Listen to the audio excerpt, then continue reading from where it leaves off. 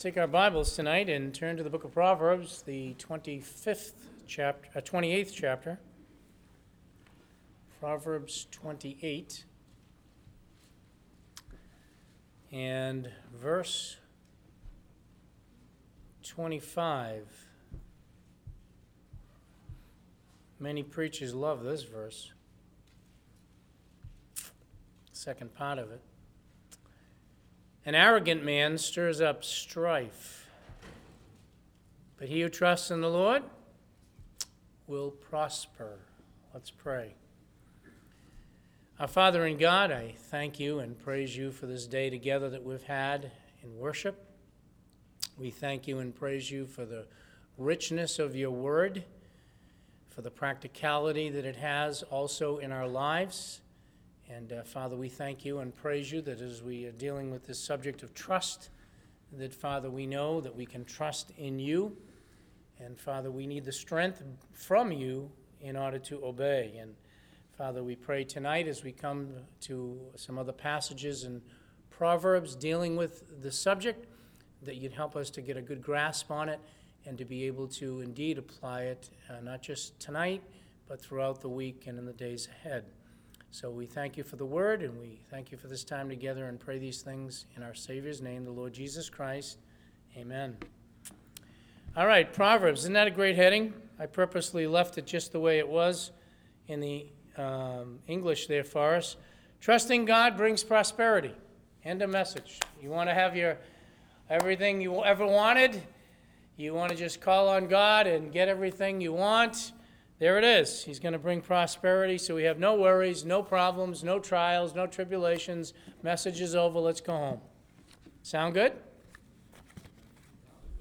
Sounds good. Okay, where are we? Well, we're in the first area of practical wisdom that we're trying to deal with you. And I mentioned last week, as we got us caught up, that we're dealing with the spiritual life, or the importance of paying attention to our spiritual walk. So that's what we're dealing with. Just some proverbs that help us, indeed, in our spiritual walk and how to pay attention in those areas. And we're dealing in the first area of that with trust.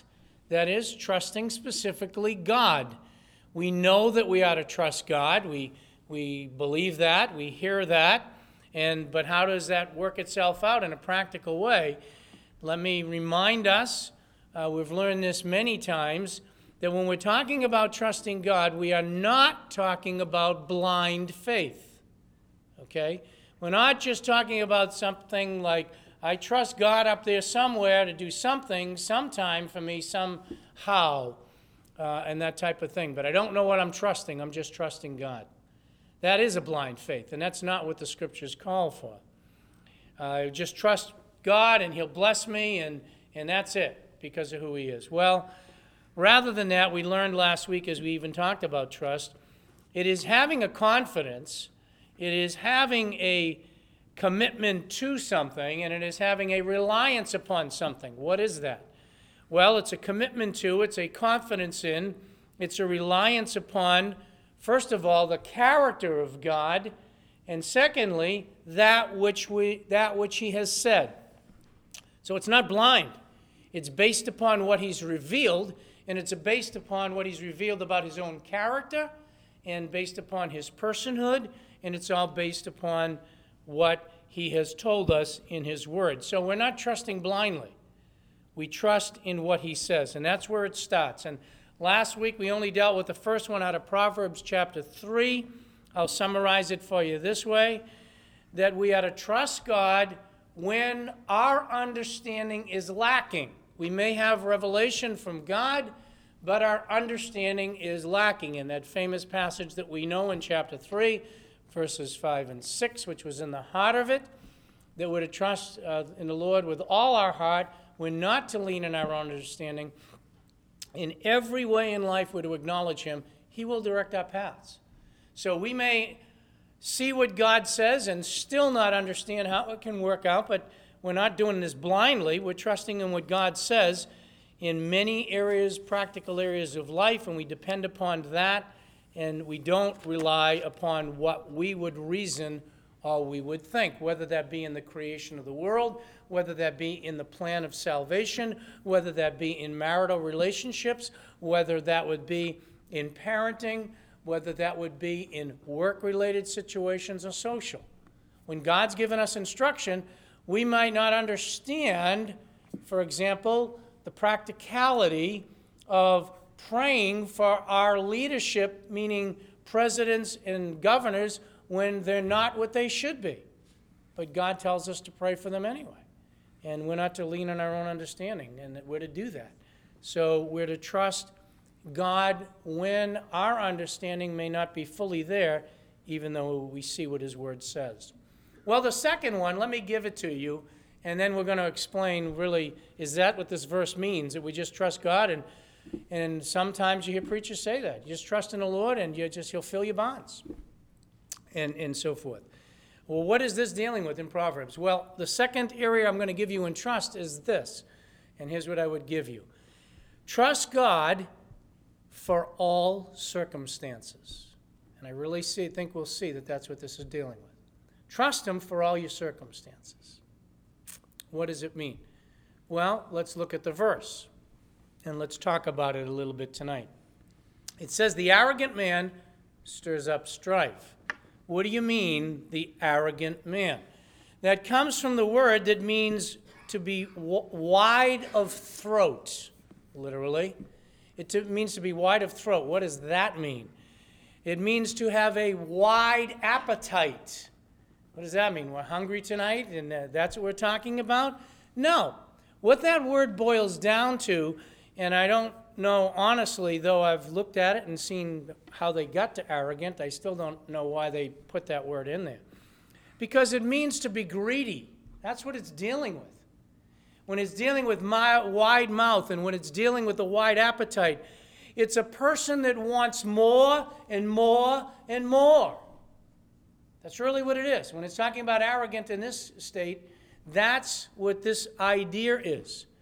That they, in their circumstances, they're not content. And you're going to hear me come back to that word tonight. They're not content with anything. They're not content with who they are. They're not content with their position in life. They're not content with their job. They're not content with their possessions. They're not content with anything. What they want is more to come in. And they're just not satisfied. Now, I will say already at this stage, this doesn't mean that we shouldn't strive to go ahead in life. You'll hear more about that in a second, and at all. But what happens is this person who is wide-mouthed is what it's saying. He wants more and more and more, and the result of that is that he stirs up strife. What does that mean? He's disruptive. He's destructive. And a person, if you look at a person who is not content and is not satisfied, that's exactly what they do.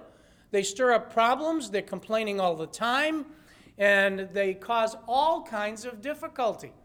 And that's what it says. The arrogant man, when it says he stirs up strife, the one who is just not satisfied with his lot in life or content with the things that he has is a person literally with an evil eye. If you look across to verse 22, it says, a man with an evil eye hastens after wealth. It's the same concept there, is really what we're looking at here in a sense.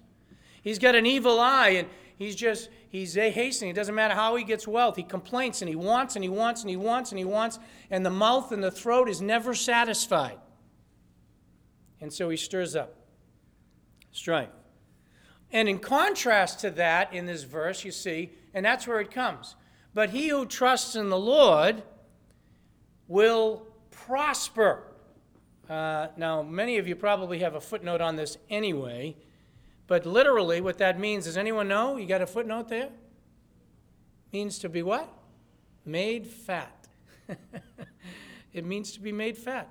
The one that trusts in the Lord, he will be made fat. If you look at chapter 11 for 1 second, verse 25. So what is it teaching here? We'll come back to that. First need to understand the verse. 11:25.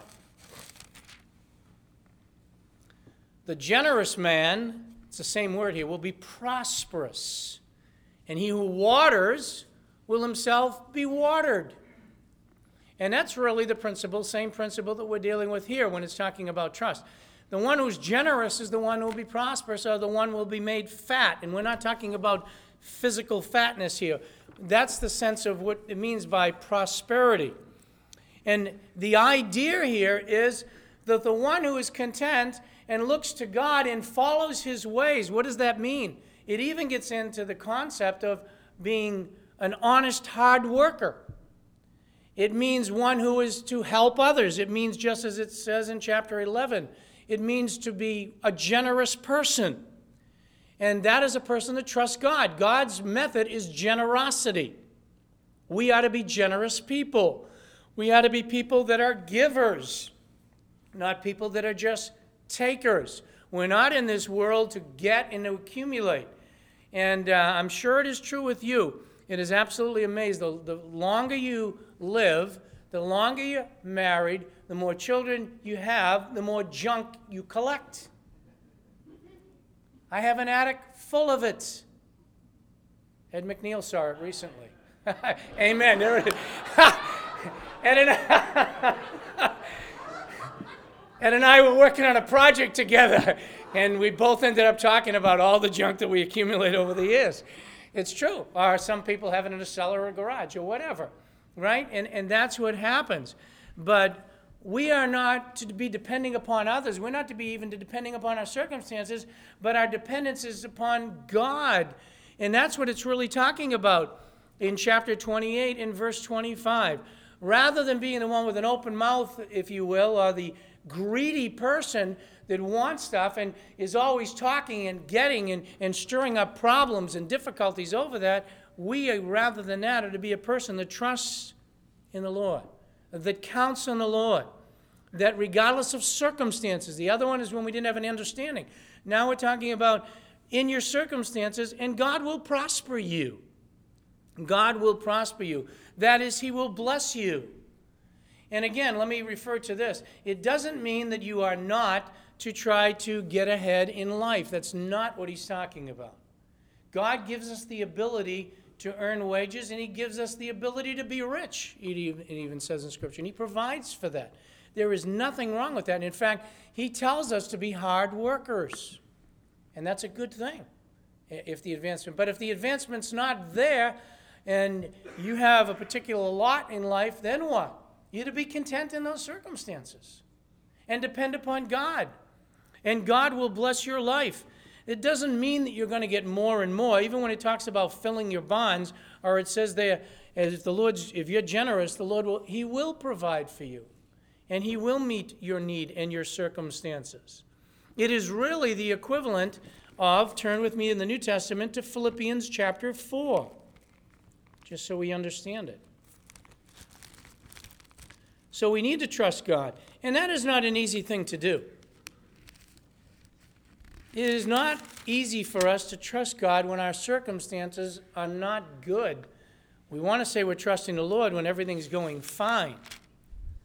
But I think Paul gave us a pretty good picture of really what this proverb is trying to teach us. And we find it in Proverbs chapter 4, verses 10 through 14. He says, "But I rejoice in the Lord greatly." Let me give you, I need to be true to the text in this sense. Some may not be familiar with it. Paul's going to talk to them. This church supplied some of the needs for Paul. They wanted to supply some of the needs, even financially, apparently, for Paul. And they were reaching out to him, and they just didn't have it. And they were poor. And yet they tried to reach out, and they now had another opportunity, and they were going to try to meet Paul's needs. So Paul addresses this, long and short of it, and he says, "But I rejoice in the Lord greatly now that at last you have revived your concern for me." They were concerned for Paul in meeting his needs. Indeed, you were concerned, but you lacked the opportunity. There just wasn't the occasion to help him, the ability. And says, "Not that I speak of want." We've heard Ken Myers use this passage. "Not that I speak of want, for I've learned," now notice this, "to be content in whatever circumstances I am." And I really believe that's what Proverbs 28:25 is teaching. That we are to trust the Lord in all of our circumstances. That's what he's looking for. And then he explains it further. He says, "I know how to get along with humble means, and I also know how to get along or to live in prosperity. See, there's nothing wrong with prosperity. There's nothing wrong with humble means. And regardless of what society may think, regardless of what nations may profess, regardless of even where this nation may be going, in our concept of being fair and everybody having the same, that is not reality in life, folks. Some prosper more than others. And life is not fair. You will not necessarily face the same things I will face, or I will not face the same things you will face. Some people struggle with other things. Paul knew that experience. He knew what it was like to not have much. He knew what it was like to have an abundance. And then he says, in any and every circumstance, I have learned the secret of being filled and going hungry. And what was the secret? Both of having abundance and suffering need. And he says, I can do all things through Christ who strengthens me. That's where his trust was, in whatever the circumstance was. And I really believe this is the New Testament equivalent of what we're learning here, or talking about. In a practical sense, we talk about trusting God, but how about when those circumstances are difficult? How about when that job is lost? How about when we don't know how we're going to provide? How about when things are going well, and so forth? We're not to be proud about that, but we're to be looking to the Lord in all of those circumstances. Go with me to 1 Timothy chapter 6. 1 Timothy chapter 6, New Testament.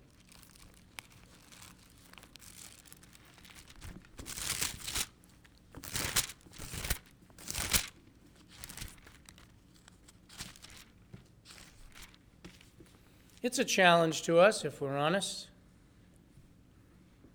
And these aren't the only passages in the New Testament that deal with contentment. But in verse 8, it says, if you have food and covering, with these we shall be what? Content. Those who want to be rich and they fall into the temptations. And by the way, it's not money, it's the love of money, verse 10. That's the root of all sorts and all kinds of evil, and so on. That is not the way society looks at things today, to be content with the things that you have. We are living in a consumption-driven society. It's greed. In fact, I don't even know if there still is a program, but there used to be a program called that, Greed. It was a game or something like that on TV. Greed, that's just the way it is. It's money, money, money, money, money. And it's more money, and it's as quick as I can get money, and it's as much as I can get of money, and it doesn't matter how I get the money, let's just get it, and so forth. That's the way society thinks, and it's me first, and it's me first. That's not God's way. God's way is looking out for others. God's way is generosity. God's way is to trust him, and to be generous even in our most difficult circumstances, and to provide for others. So when we go back to Proverbs chapter 28 and verse 25, that's what it's dealing with. Rather than being like the one who's got the situation where it's greed and more and more and more, and that results in strife, we are to be resting in peace, where? In the Lord, and he will prosper. That person will prosper. You'll be prospering how? In the fact that you're being blessed by God because you're doing what's right. You may be blessed in this world. You may not be blessed in this world. What this doesn't mean, in verse 25, is that you won't have trials, or that you're just guaranteed that send me $10 and the Lord will bless you tenfold and you'll end up looking for $100. Not necessarily. But you'll be blessed in obeying God. There are all kinds of people who walked with God and trusted God, and they faced trials. I just jotted down a few that I know you'll be familiar with. How about Joseph in the Old Testament? Abundantly blessed by God. He had all kinds of trials. So when we look at this verse, it doesn't mean that if I'm trusting in the Lord, I'm not going to have trials or tribulations. Jeremiah, he's known as the weeping prophet. What a picture that is. I don't know how he got to the point he wanted to quit. He couldn't do it, but he wanted to quit because everybody was against him. And yet he was trusting God. How about Shadrach, Meshach, and Abednego? Many of you know that story, and you talk to the kids. That is definitely one that fits this passage. Why? Because they did not know what the results would be. From their own lips, they said it. They said, whether or not we'll live or we won't live, we don't know. One thing I do know, I can trust in God. and God took care of them in the situation. Daniel, Paul was another one. And we just looked at an example with the Apostle Paul. But he went through many trials and tribulations in his life, and he was a man that walked with God and trusted God. Don't look at the ones, especially in English, or it doesn't matter whether it's even in Hebrew or Greek. The terms that come out as prosperity as if I'm not going to have any more trials. Oftentimes, trials don't begin till you trust in Christ. And then what happens is a lot of things come along. So it's not dealing with eliminating trials. And Stephen was another one. In fact, he lost his life. And in some cases, that happens. As you're walking with God, and God allows a circumstance to be such that may be the end of your life in that circumstance. Are you trusting God in that circumstance? He won't deliver you from that circumstance, but you'll be blessed. You will have pleased God. And certainly, you will have a blessing of prosperity in God's heavenly throne room, without question.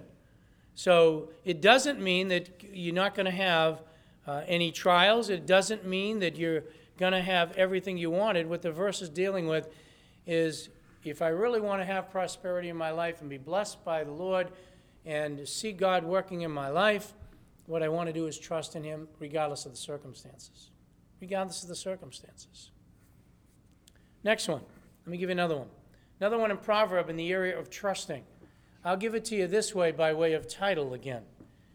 Might sound a little odd to you at first, but trust God with your speech. Trust God. First one was trust God when you're lacking in understanding. And again, you know what His Word says, but you just don't see how it fits, and you don't know how, if you apply that verse the right way in its context, that it's going to work out. You trust God for it. You trust God no matter what the circumstances are, when you're up, when you're down, and so forth, because you don't live in circumstances, you live by walking with God. And now a third one is, the Proverbs call us to trust in God even with our speech. It's kind of a play on words in this section, but let's go back to Proverbs 16. Proverbs 16.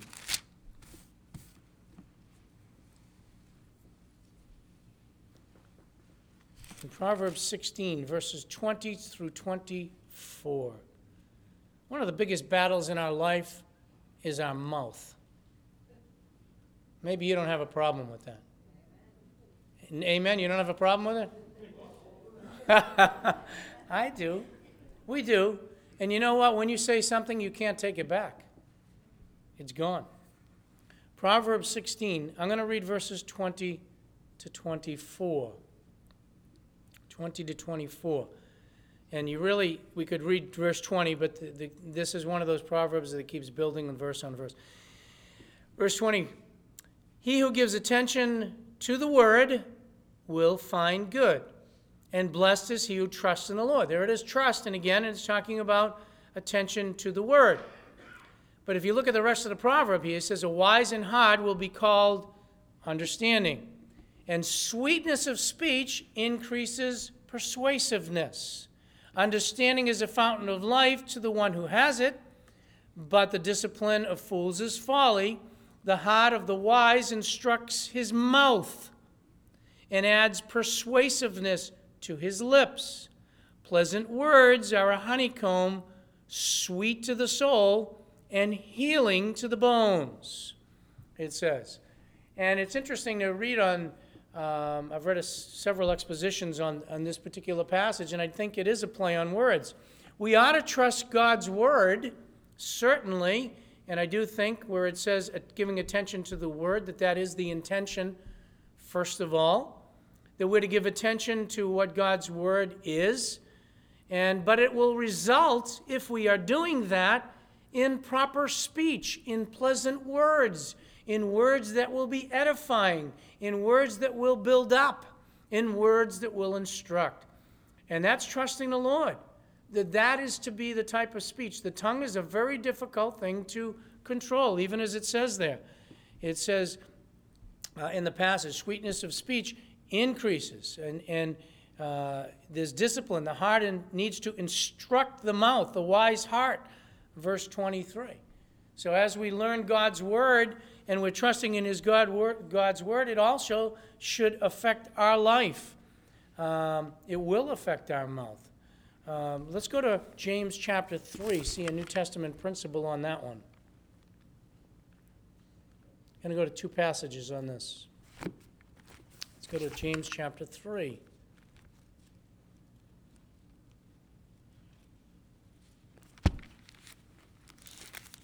How many of us speak before we think? How many of us do what we're about to read we shouldn't do? James chapter 3. Let not many of you become teachers. And it is directed toward teachers. Why? Especially teachers, because they're always using their mouth, and that's what I'm doing now. The pulpit, for example, becomes a big danger. To stand up here, it is very easy to use words wrong and to say things that are wrong. Any one of us that are teaching, even in parenting and so forth. But he says, let not many of you become teachers, my brethren. Why? Knowing that such will incur a stricter judgment. For we all stumble in many ways. If anyone does not stumble in what he says, he's a perfect man, able to bridle the whole body as well. So we're able to bridle our tongue and use our tongue in a godly fashion.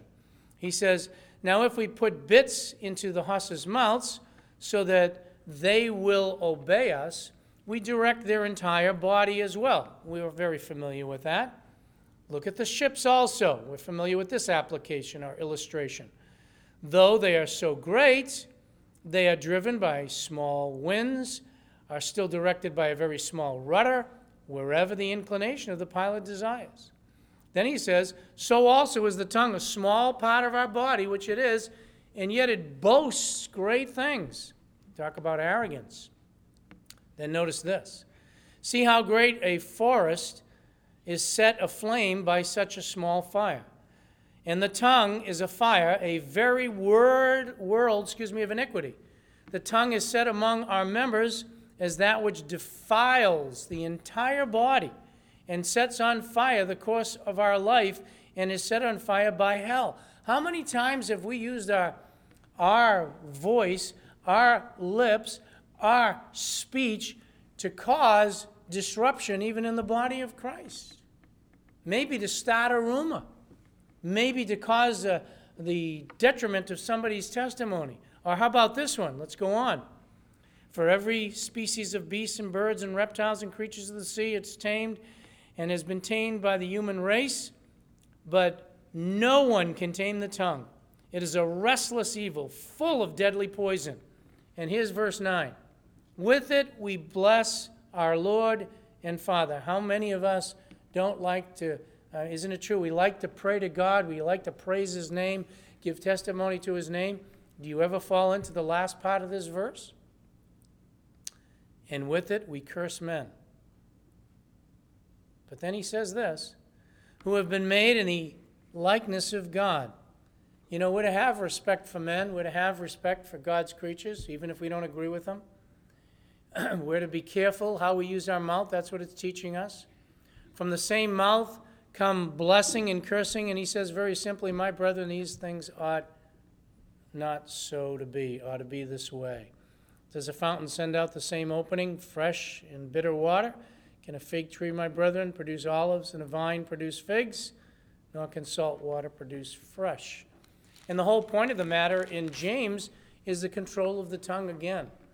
And what he's saying in that passage of Proverbs again, our trust is to trust in God's word, but also that it might affect our own speech, and we trust him that our speech should be edifying. Ephesians chapter 4 puts it even clearer. Let's look there. Ephesians chapter 4.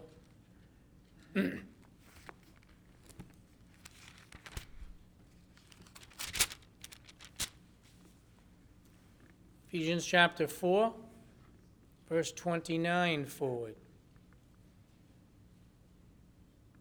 Let me just read the beginning. Let no unwholesome, literally that word is rotten, corrupt, garbage, that type of thing. That's what it's really dealing with. Let no unwholesome word proceed from your mouth. That bring any conviction? It does to me. But only such a word as is good for edification. Watch this. What do you mean by that? Good for building up. According to the need of the moment. What does a person need? Sometimes a person needs that uplifting, and through our lips and through our speech. And you say again, what's this got to do with trusting in God? Trusting with God even for our speech, the play on words back there.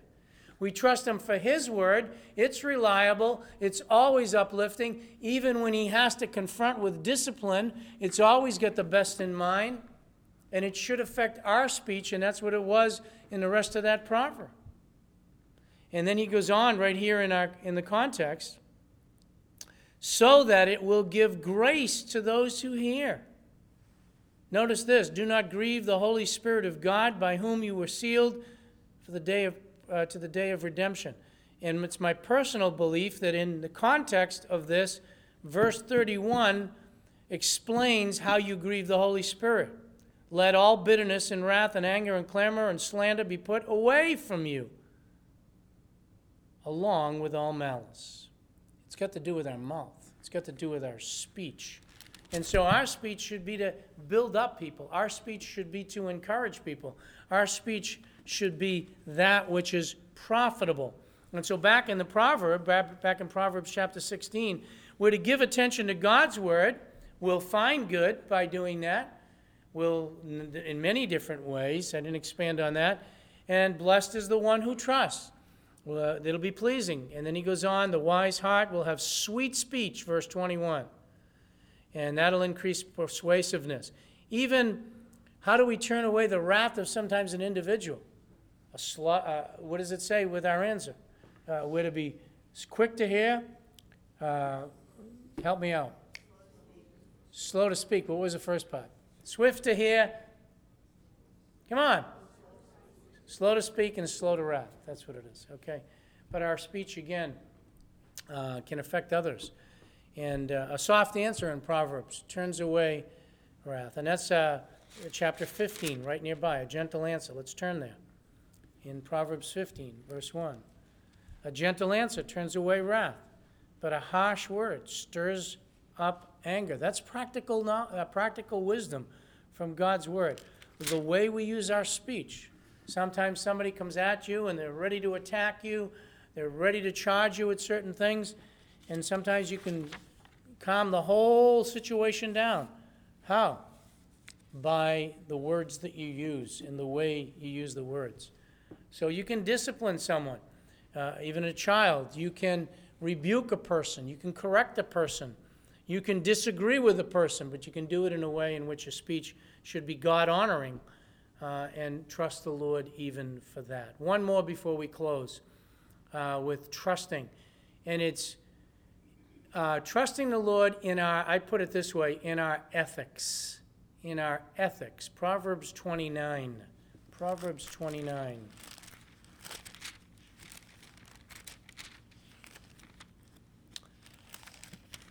It is amazing to me, even among pastors, sometimes the ethics that are not followed through with, or the way Christians are with one another. And by the way, that comes even in the area of gossip and so forth.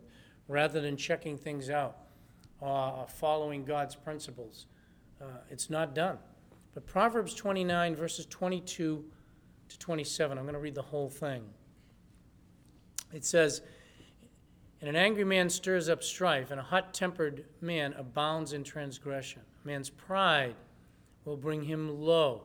The first part of that verse, verse 22, is dealing with a hot-headed man. You get the pride that comes up in verse 23. In verse 24, he who is a partner with a thief hates his own life. That's the unethical person. The type of person that has anger and pride and is hot-headed, it's going to lead, to unethical practices, and that's his partner's the thief.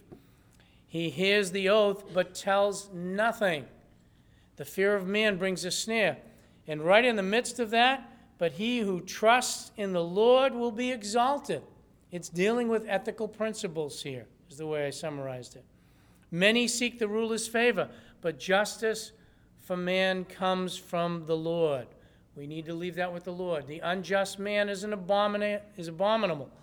The unjust man is abominable to the righteous, and he who is upright in the way is abominable to the wicked. And what is that? That's the same principle of calling good evil and evil good and twisting things. It's the same principle, again, where you get into transgressions because of tempers that take over, and that's what happens in verse 22, or pride in verse 23, or certainly a thief, meaning, again, ethical practices where he hates his own life, in a sense. And what are we to do? Even in situations like that, not steal, not let anger take over, not let our hot head, our proud attitude take over, but we're to be trusting in the Lord, and even in his judgment toward others.